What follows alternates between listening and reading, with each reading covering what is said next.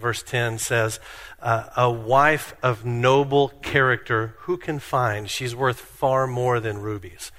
Proverbs 31 has been loved in the church for ages and for good reason. It's just a beautiful passage of Scripture of what a beautiful, godly woman is like. It's been studied by many Christian women. It's inspired many women to live godly lives. However, Proverbs 31 is not written for women. Proverbs 31, verse 1, the very first verse in that chapter, it says that chapter 31 is an oracle that King Lemuel's mother taught him. So Proverbs 31, especially that beloved part, verses 10 through 31, is about women, but it's not written to women. It's written for men, and it describes the kind of godly woman a man should desire for his wife. That doesn't mean women shouldn't study it and love it and learn from it, but the target audience, first and foremost, is men who are looking for a godly wife. 1 Timothy chapter 3, verses 1 through 7 shares something in common here. It's a really special passage of Scripture, but you might think, this is not really for me because this is about elders and I'm not an elder. You might say, I didn't know we were studying elders on Memorial Day Sunday. We probably should have just gone to the beach. This doesn't really have anything to do with me. It doesn't touch any of my felt needs.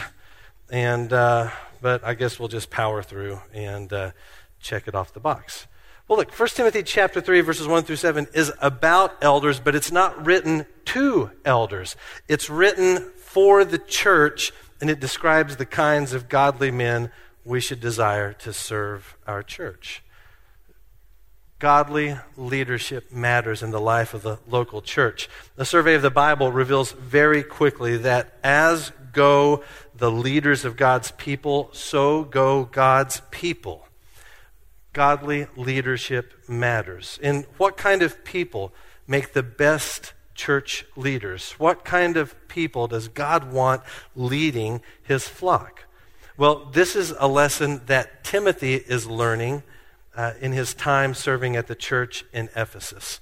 As we've discussed in our study of 1 Timothy so far, the church in Ephesus, where Timothy is leading, that church is what scholars call a hot mess. It is messed up top to bottom. There is very little health or vibrancy in this church. It always makes me giggle a little bit when people will speak romantically of the church and they'll say, I just wish we could get back to the first century church and what it was like then. First century church was a mess. It was jacked up and needed fixing. We're probably a lot more first century these days than you'd like to recognize. Not exactly high praise. But Ephesus is a church that's just in turmoil. You remember chapter 1, Paul highlights the key problem. You've got false teachers. These are people who have history in the church. They have names that are known, histories that are known, and they have positions of influence and leadership, and they are steering the church away from the gospel of Jesus Christ. And as a result, it creates a church that fights each other, that doesn't care about the lost, a church where people's faith is shipwrecked. What kind of church is that? A church that shipwrecks people's faith. So Paul calls them out in chapter 1, and then having called out the false teachers, he highlights the glorious gospel of Jesus Christ. Then in chapter 2, you remember Paul calls everyone in the church to pray for those who are not believers, and to share the gospel with those who are not believers. And then he turns his attention to the godly behavior of men and women in the church. That's what we studied together last week. Now in chapter 3, he turns his attention to leadership in the local church. The passage we study this morning addresses elders. The passage we study next week addresses deacons in the church. These are the two New Testament offices of church service. And in this passage today, Paul is helping us understand the type of character of the people who lead God's church. Look, if the church of Jesus Christ is going to flourish on God's mission, then she has to have leaders who reflect the character of Jesus. Godly leaders are essential in the life of the local church. So my purpose today is to clarify the roles and responsibilities of elders and to call the church to hold her elders to this beautiful biblical standard. This is about elders. It is for all of us. We're going to approach this passage in a Q&A format. I'm going to ask 4 questions of the passage, and the answers to those questions should unite us around the roles and requirements of elders in the church, elders at South Shore Baptist. I want you to follow along with me as I read 1 Timothy chapter 3, starting in verse 1. Paul says, here's a trustworthy saying. If anyone sets his heart on being an overseer, he desires a noble task. Now the overseer must be above reproach, the husband of but one wife, temperate, self-controlled, respectable, hospitable, able to teach, not given to drunkenness, not violent but gentle, not quarrelsome, not a lover of money. He must manage his own family well and see that his children obey him with proper respect. If anyone does not know how to manage his own family, how can he take care of God's church? He must not be a recent convert, or he may become conceited and fall under the same judgment as the devil. He must also have a good reputation with outsiders, so that he will not fall into disgrace and into the devil's trap. So those are Paul's qualifications for elders in the local church. I want us to ask a few questions of the passage that can help us arrive at a place of agreement, hopefully, as to what an elder is and does in the church. First question we'll ask is this: who are elders? If you come from a traditional Baptist church background, like I have, you didn't have elders in your church, not identifiable elders anyways. Churches that I grew up in had deacons who served in the role of elders. They were called deacons, but their role and the authority that they were given was elder-like in the way it was exercised. And then if you were to ask someone in that church, who's the elder or the elders here, they would point to the staff. Well, the senior pastor, other pastors, those are our elders, and then the deacons have this governing authority. That's a very traditional Baptist misunderstanding in my approach of what it looks like to have elders in the church. But what Paul talks about here are elders who have a specific role to guide and care for the church. So one characteristic we find throughout the New Testament when elders are spoken of for the local church is that they're always spoken of in plural. The New Testament church, every church in the New Testament has a plurality of elders. Not just one man leading the church, but multiple men who are leading the church together, arm in arm. This is a far more important factor than you might realize. The issue of having multiple elders is vital to church health, and there could be an argument to be made that a church that does not have multiple elders should not be meeting and gathering together. This has been illustrated, the importance of it's been illustrated to me in recent years through a couple of local pastor friends. One a pastor of an established church, the other a church planter, and both of them feeling the strain of not having another elder to lead the church with. And so the brother at the established church had us, his friends, praying with him, God, give this man another elder, someone to share the load, someone to pray with, someone to give care to the congregation with. And so far that prayer has not yet been answered. The brother who is the church planter, he moved to the area, identified where he was going to plant the church. He's following the leadership of the Holy Spirit the whole way. But this one prayer remained, God, I need an elder. I need another man with me to do this work. I know you've called me to it. I'm not going to start this work until I have that man. And we prayed with him, and the Lord honored that prayer. And he found another wonderful Christian man to come alongside him. And that church is now a couple of years old and doing well. Leadership matters. A plurality of elders matters in the life of the local church. Another thing we've got to talk about here, this is the landmine issue in this passage and from chapter 2, is our understanding of Scripture that the office of elder is reserved only for qualified men. This is a dividing point in many churches. Some churches will say, like we do, like South Shore Baptist does, that this office, the office of elder, is reserved only for men, and we carry the label complementarian. We would say men and women are created in equal value, equal dignity, equal voice before the Lord in the image of God, but God has given to men and women different roles to be lived out in the life of the church and within the home as well. There are others who would look at this passage or other similar passages and say, no, every office, every role, every position in the church is equally accessible to men and women alike. The label given to them is egalitarian. Now, we are decidedly, biblically, convictionally, complementarian as a church. We believe this office is reserved for qualified men, and there's three different ways we can arrive at this conclusion. There's a lot of factors involved, but three simple ways that we approach this from Scripture. One is that the function of an elder is restricted in the Bible to qualified men. So the passage we studied last week, 1 Timothy chapter 2, we find the roles of teaching and authority available only to qualified men in that passage. And I don't intend to get back in the weeds on that. I would encourage you, if you were not here last week and you want to understand more about our approach to that, I'd encourage you to go to our website and listen to that sermon. It's a quick 47 minutes. and but there we deal a little more in depth with this issue. Also, if you go to our website where you would download that sermon to listen to it, there's a drop-down menu next to it, and our sermon study guide is there also. Give you another opportunity for a little more in-depth study on that passage. But in 1 Timothy 2:12, these functions, teaching and authority, and especially as they're paired together, this authoritative teaching we find is restricted to qualified men in the life of the church. A second reason we draw this conclusion is because some of the qualifications for an elder are also restricted to men.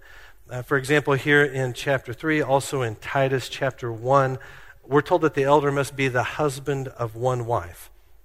There's debate about the rigidity of Paul's description. Does Paul really mean only a husband of one wife? Or does he just mean that whoever serves in that role, male or female, must be a faithful spouse to their spouse? That's the debating point. But still, we see here a consistency in the New Testament teaching that the office is restricted to qualified men. One last way we draw this conclusion is that there's no reference anywhere in the New Testament to a female elder leading a church. Now, the objection to this would be, that's an argument from silence. It doesn't carry a lot of weight. You're correct, it's an argument from silence, but it's a deafening silence, especially when taken together with the previous 2 points. We just simply have no biblical precedent for female elders in the local church. Now, that being said, let's remember that this is a secondary theological matter. Gender roles is not a primary theological matter on the same level as a Trinitarian God or Christ's substitutionary atonement. It's not on the same level as those things. While it's a defining characteristic for our church, it's not an issue that we go to war over with other churches. Let's also remember that we are not saying that men are inherently better leaders or that men are biologically better preachers, that women are somehow flawed and that's why God has chosen men to serve in this role. What's more, we have to continuously hold our sisters in the faith in high regard as powerful and essential allies in God's mission. This is not man's work that women support. This is the work of brothers and sisters together for the sake of the glory of God in the world around us. There is a ton of information. If you want to study more on this, I would encourage you to. If our conclusion, our biblical conviction causes concern for you, then here's an area for you to do more study of what does the Bible say. That's really what drives our conclusion here. You might say, Cody, you believe men should hold that office because you're a man, and so therefore you have a vested interest in advancing the patriarchy. And That's just not true. I am a man, technically, but I have no interest in propping up some failing system. That's not what I'm interested in. And so what does the Bible give us? That's the big question. And there are biblically faithful, biblically minded churches that land at a different place than we do on this. We acknowledge that, and we trust the Lord to guide us as we search His Word and follow the leadership of the Holy Spirit in this. So we're going to say the office of elder requires more than one elder in the church. It's for qualified men. And then Paul gives us one more important detail in verse 1 about this role. He says it's a task that one must desire. Paul's not saying that a man should desire this as a way of grabbing power or inflating his own ego. It's not something that we fight for, but rather he's saying that the man who considers this has to understand the seriousness of the requirements and the weight of the office. It's not enough for the man's church to recognize these qualities in him. The man himself must desire to serve the church. When we lived in Kansas, had a friend named Marla who lived in a small neighboring town called Belle Plaine. And on one Sunday, Marla came to church looking a little frowny. I said, "Hey, Marla, how you doing?" She said, "Not great." "Why is that?" "Well, this past week, I missed a city council meeting, and they made me mayor of the town." That is not a joke. Marla missed a meeting. "Well, we need a mayor. Who'll do it?" "Marla's not here. She'll do it." So Marla Morley was the mayor of Belle Plaine, Kansas for a period of time because she missed a meeting. That's not how we appoint elders. Not by absentee ballot, not by coercion. We want our church to be led by godly men who desire to serve God's people, who love God's people, and who are willing to lay down their rights and privileges to do so. Here's a second question we'd ask of this text. What do elders do? What is it that elders do? Well, what's interesting in this passage in particular is Paul doesn't say a lot about the function of an elder. He talks about teaching, so we know there's something there with that. And we might look to other places in 1 Timothy, and we can find other places where elders might lead, other things elders might do. But on the whole, the passage we're studying today is not concerned with the elder's to-do list. It's concerned with his character. That's where we'll spend most of our time. Well, that being said, the way Paul just talks about the office gives us some insight into the role that elders play in the church. Paul uses 3 different titles for this one office, and he uses these titles interchangeably.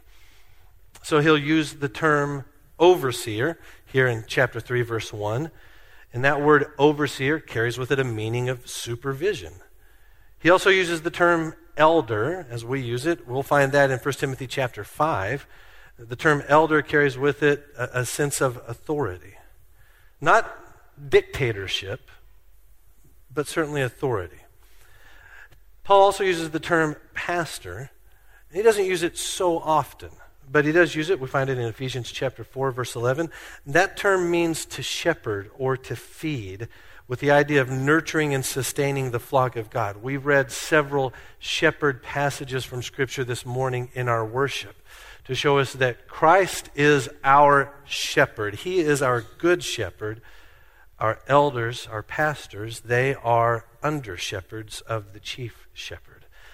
So these titles, overseer, elder, pastor, they give us a sense of the work the elder is to do in the church. They are to lead the church in God's mission according to God's word as overseers. And elders are also put in place to care for or to shepherd the people of God as pastors. Guide in the mission according to the word, and care for the flock. Those are our 2 key words, guide and care. These are the primary tasks of the church's elders. Elders are not a government unto themselves. They are not authorities unto themselves. They are men under authority. They are men guided by the Word of God. They are men who are to hold the church to the Word of God for the church's nourishment and health and vibrancy, that we would succeed in the mission God has given us to do, that we'd make disciples of all nations.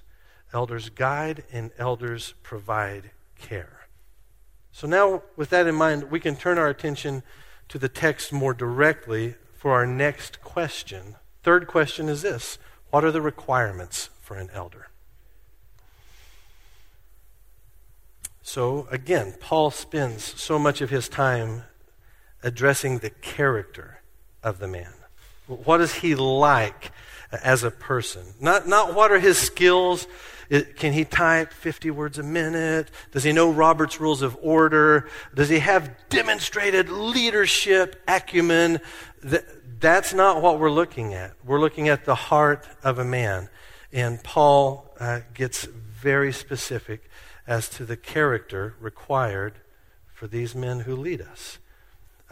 There are a lot of them listed in verses 2 through 7. What I've done to try and help us is broken them up into 4 different categories. I think that's helpful. Rather than just a bullet point list of da-da-da-da-da-da, here's 4 different categories I think might help us as we think about the character of elders in the church. So the first category would be this: the man with others. Who is the man in relationship with other people? In verses 2 through 3, a long list of characteristics, and every one of these characteristics speaks to who the man is in relationship to other people. Okay, let's walk through them together. Verse 2, the overseer must be above reproach. Another way of saying this would be he must be blameless. Not sinless. We're not going to find that in elder candidates, but blameless for sure. We want elders who do not carry accusations or suspicions of wrongdoing. This is a man who doesn't have scandal associated with his life or his ministry. And it's important to note that this blamelessness is not restricted to those who know him just inside his church. He is above reproach with those outside the church. We want an elder with whom the community finds no fault, a man whose character is consistent. He's above reproach in the church and outside the church. He's also the husband of one wife. Now, this line is difficult to make sense of. What does Paul mean when he says he's the husband of one wife? Does he mean the elder must not be a polygamist? Or does he mean the elder must have never been divorced? Does he mean the office is not for single men? Well, even Bible translators themselves can't decide. This line is written different ways between different translations. But the bottom line is this: the elder's marital history matters. Right? Divorce in a candidate's past has to be treated with the utmost seriousness. I'm not comfortable saying divorce automatically disqualifies a man from serving as an elder in the church. There are complicating factors that we must evaluate and look at, and we carry the seriousness of Scripture and the seriousness of covenant marriage to the table for evaluation. What's more, it's important to note that this list of characteristics tells us it's not enough that the man is merely the husband of one wife. It matters what kind of husband he is. Rotten husband of one wife, not to lead the church. My wife has been given a really special ministry of getting to connect with and care for other wives of pastors.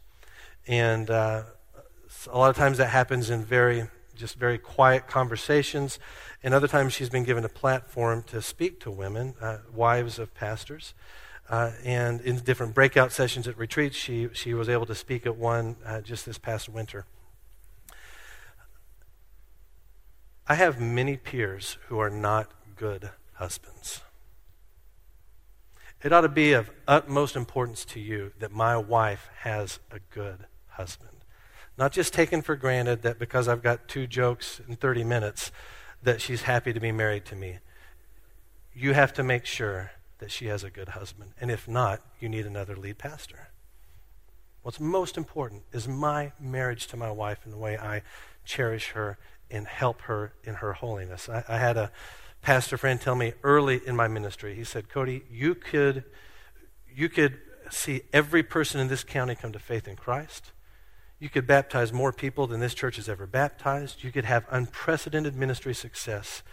And if it costs you your marriage, you've lost everything.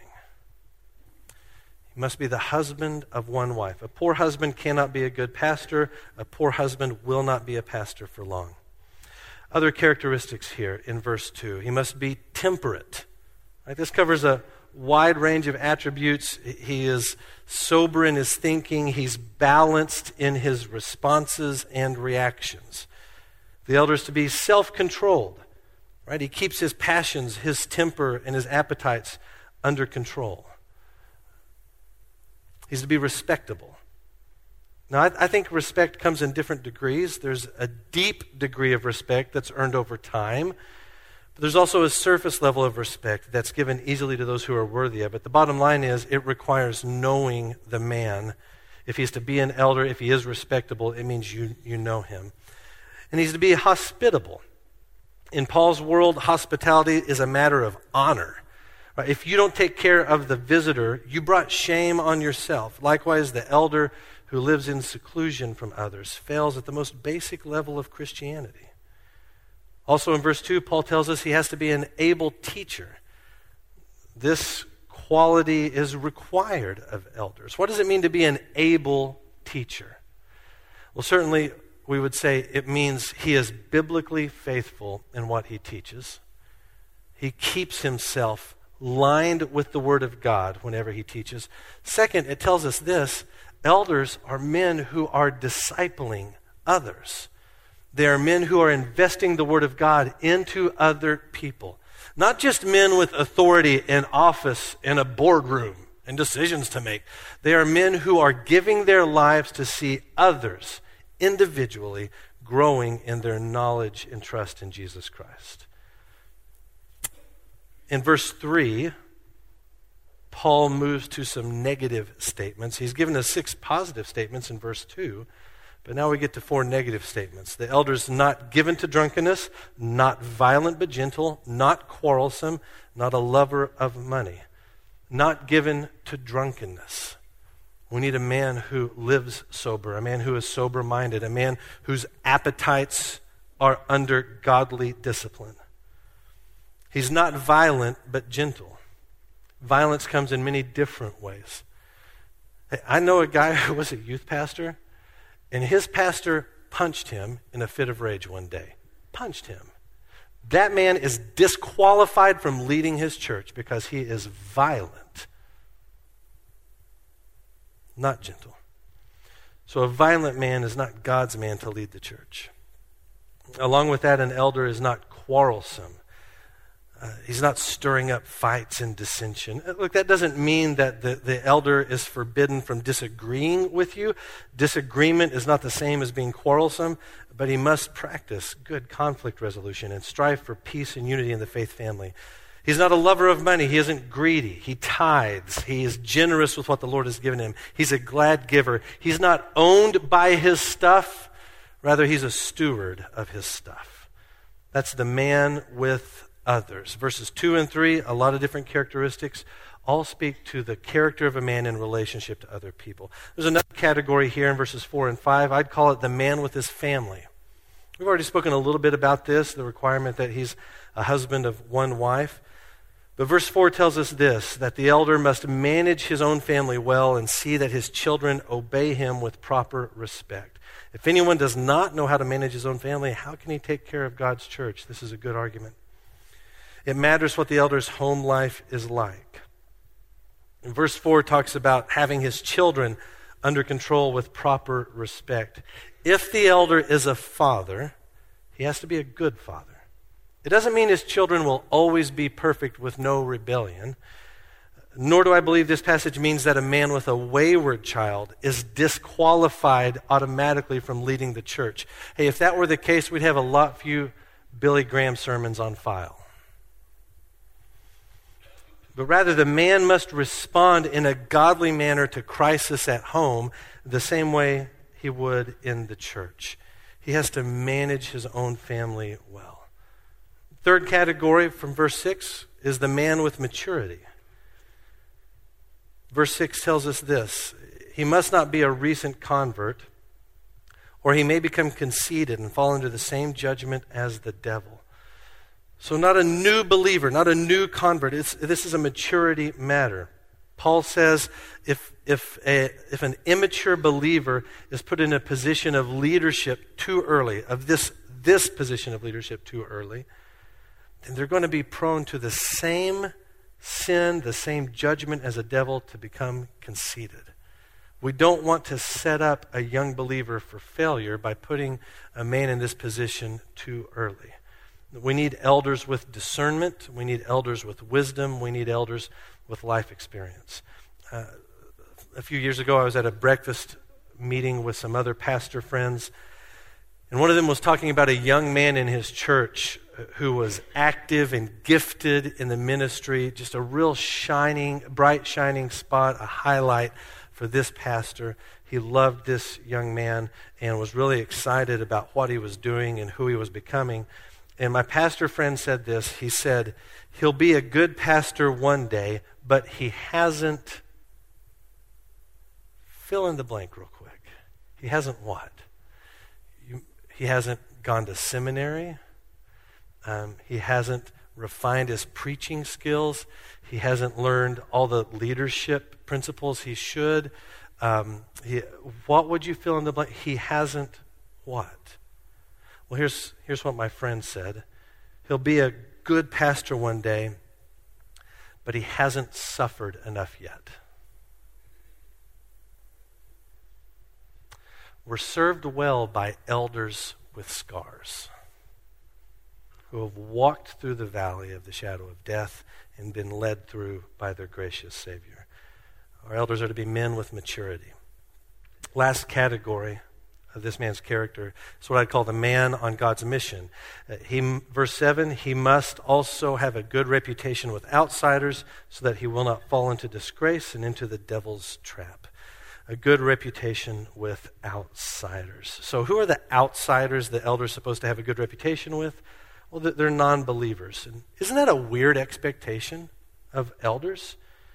Right? You want an elder who has great relationships with his church family and with his own family, but why a good reputation with non-believers? Well, remember that Paul's ultimate motivation is the evangelistic expansion of the church. And the God-chosen elder that leads God's people will be one who loves non-Christians. He's rooted in the gospel, and he's a friend to people from every walk of life. You may want elders who honor traditions of the past, or you may want elders who are forward-thinking and cutting edge in their leadership, or you may want elders who will champion your theological hobby horse. But the problem is the Bible prescribes none of that. What is explicit in the New Testament is the elder must be a man who loves souls, who aches for the lost, who will not stop until the disciples of this church are living in obedience to the Great Commission. He's got to be a man on God's mission. His reputation with outsiders can serve as evidence of that. One last question to ask of this passage. How does the church care for her caregivers? Sometimes we think about elders only in terms of what they do for us. What do we do for them? So what I've done is I've just looked through the passages we've already studied to find a few words of encouragement for us as a church as we care for our caregivers. There's just a few things. One, we should encourage them. That's how Paul opens his letter to Timothy, is with words of encouragement in chapter 1, verse 2. Grace, mercy, and peace from God the Father and Jesus Christ our Lord. We should require biblical faithfulness from them. Here's what I mean, is that you're going to say to the elders of our church, hold us to God's word, brother. And when you see deviation from that, you go to your elders or your elder and you say, brother, hold us to God's word. This is the boundary we want. This is how we support you best. Hold us to God's word no matter what. Require biblical faithfulness of your elders. Pray for them. They are men who work a lot, men who have families of their own. They are flawed men still growing in their own sanctification. They are not super Christian. They are not mega disciples. They are not the best of the best. They are men who are saved by grace. Pray for them. Follow their leadership. Again, not as dictators. They are not lords over the church. They are under-shepherds who guide and care. But in multiple places in the New Testament, the church is called to follow, to obey her leaders. Chapter 2, Paul speaks of that as he's addressing women, but his instructions to women in chapter 2, verse 11, are true for all people. We should all submit ourselves to the authority of the church. That doesn't mean you don't have a voice. Doesn't mean you don't have a vote. It means that we let our leaders lead as they guide us according to the Word of God. And then finally, we should appoint elders with care. That's what Paul's speaking of here. Remember, Ephesus is a church in turmoil. And if that church is going to be set on the right path to glorify God, it has to have leaders who look like Jesus Christ. So we have to appoint our elders with care. So we've covered a lot of ground this morning. Who are the types of leaders who should be given authority to guide and care God's church? Here's what we've said today. We've said they should be men who are Christ-like with others. They should be men who are Christ-like with their families, men who are Christ-like in their spiritual maturity, and men who are Christ-like in their mission to win the lost. These are the glad non-negotiables for church leadership. They're not points of debate, but they're areas of unity and agreement within the church. And when we look at this long list of requirements, look, if we're being honest, they are too much for any one man to possess with perfection. It will not take you long to look at any elder who serves in our church or who has ever served in our church and say, here is a place where you fail, brother. And this is why, first and foremost, our elders are to be men who have been saved by the grace of Jesus. They are inevitably men like Paul, who in chapter 1 called himself the worst of sinners, who was saved by a God of unlimited patience. Jesus did not look at pre-saved Paul and say, this guy is a high-octane leader, and I need to get him on my team. He's an organizer, a doer, a motivator. He sets goals and goes after them no matter how many bodies he leaves in his wake. That's the kind of leader Teen Jesus needs. That's not how Jesus approached Paul.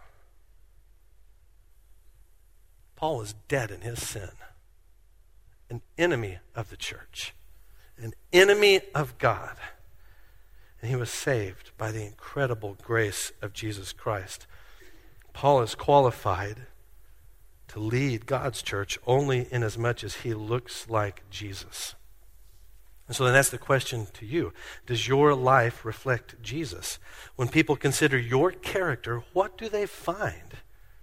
We'd be wrong to take these 7 verses and just draw leadership principles out of them. Our understanding of this passage has to begin with the gospel. And when we hear the gospel, we find that we are sinners against a holy, holy, holy God, and we are responsible for our sin and deserving of death.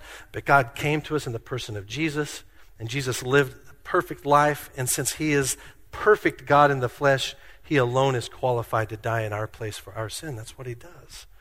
3 days after Jesus died, he rose from the dead and promises that if you trust in him, you'll be forgiven of your sin and saved. You'll be set on a journey of developing Christ-like character in yourself. So 1 Timothy chapter 3, verses 1 through 7 is a lot more about all of us than perhaps we realize. These attributes are not limited to a select few. I would argue that these are the kinds of people we're all supposed to be. That you may not be the most gifted teacher, but we are to still be people who embrace Jesus and follow Jesus for the sake of the world. We're to be people who reflect his character in our thinking and in our living, in our relationships with others. And when Jesus is the love of our lives, it'll be easy for us to identify leaders who look like him, and it'll be a joy to follow leaders who point us to him. If King Lemuel's mother, the inspiration for Proverbs 31, if she were here today, she might ask us, an elder who desires the noble task, who can find? And you might answer, well, we can when we fix our eyes on Jesus Christ. Let's pray together.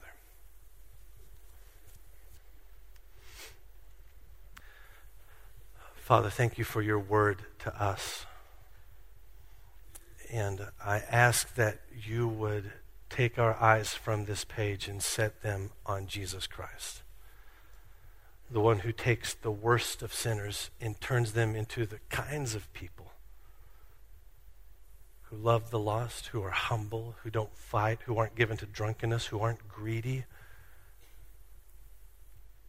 This is true of every person you save. You take us from the realm of death. You put us on the path of life, and we praise you for this.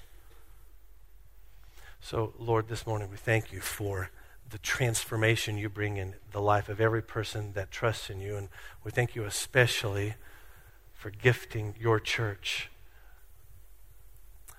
with humble men to lead, to guide, and to care for us. Thank you for the elders who are serving us today, men who are humble, men who are accessible, men who are striving their best to care for the church, to be the right kinds of under-shepherds. Men who wrestle to guide the church, to hold the church to biblical fidelity and success in the mission you've given us. Lord, we pray for our elders, that you would help them in the work that you've called them to do. Let them find joy in it.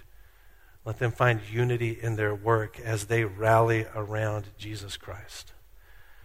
God, I pray that the outcome of healthy leadership, biblical leadership in a biblical church would be the salvation of many souls.